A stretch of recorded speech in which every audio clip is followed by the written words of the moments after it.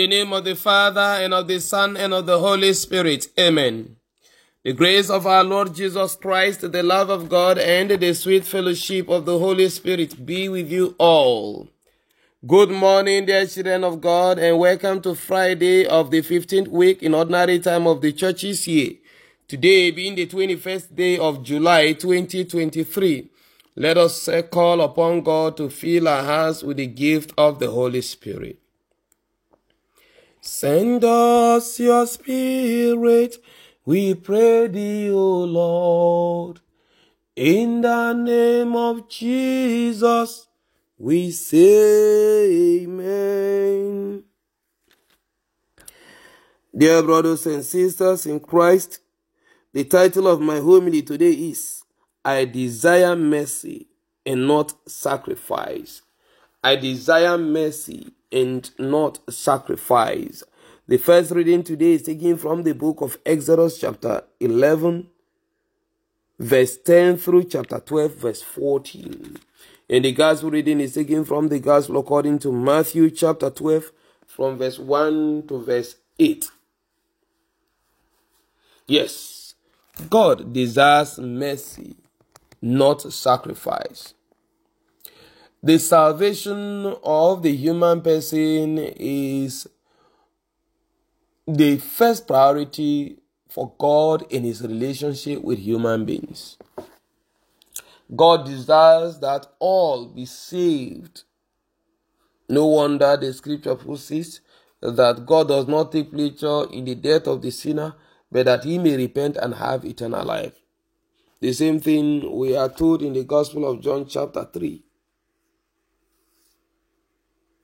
For God so loved the world, that he sent his only begotten Son into the world to die the shameful death of the cross, that those who believe in him may not perish and have eternal life. And further, St. John tells us in the Gospel again of chapter 1, that to those who believe, he gave the power to become sons and daughters of God. Yes, today, in the first reading, God will go out of his way to the point of killing the firstborn sons, both of animals and of humans in Egypt, in order to effect the liberation, the salvation, and the redemption of his people Israel. He gave them strict orders on what to be done to effect their salvation.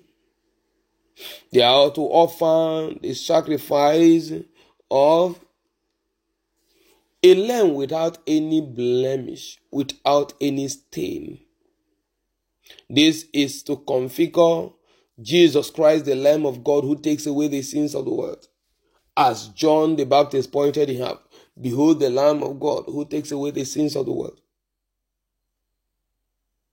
And so, by the fact of this sacrifice, they are cleansed of their sins and so set apart from the rest of the Egyptians. They were distinguished from the rest of those who lived in Egypt by virtue of that sacrifice. And that is why God ordered them to place the blood of that sacrifice at their doorposts, so that when the angel of destruction comes, it will pass over their homes and go to the homes of the Egyptians and slaughter their firstborn son.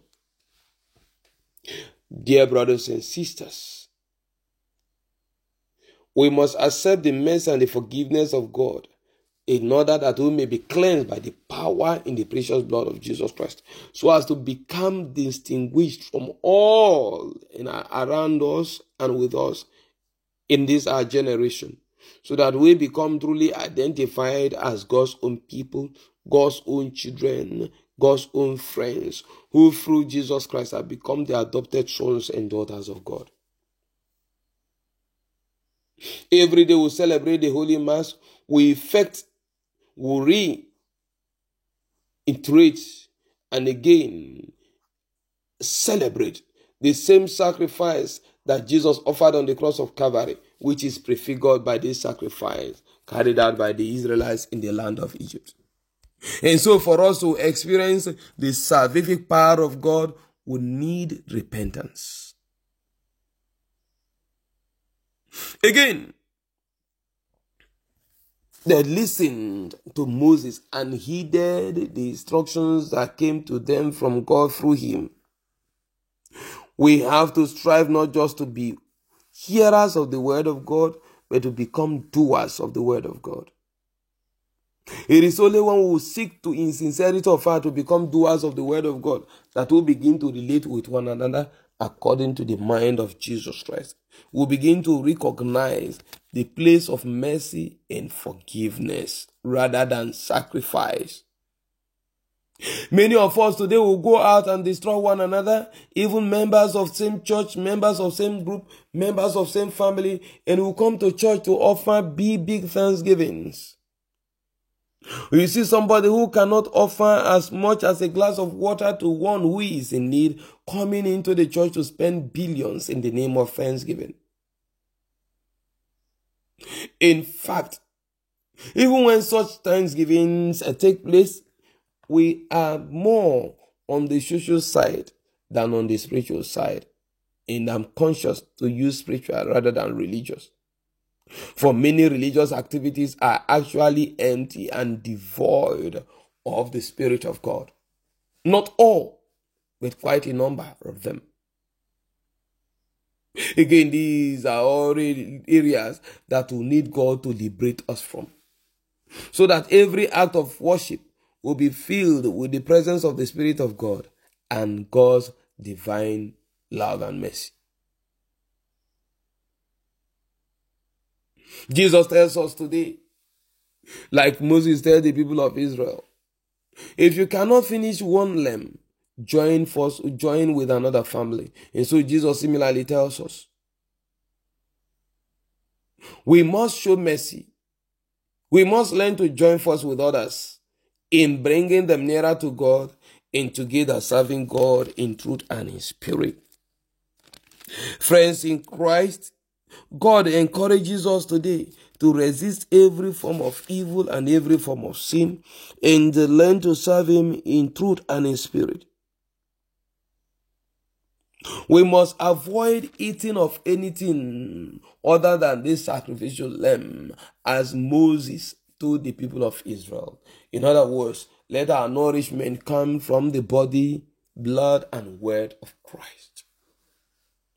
Whatever is opposed to the person of Jesus Christ in our lives should not be consumed. Rather, it should be resisted and kept far away. We must learn not to be like the Pharisees, who will see only the flaws in the life of others and never see their good side. And so they criticize, they condemn, and they become judgmental.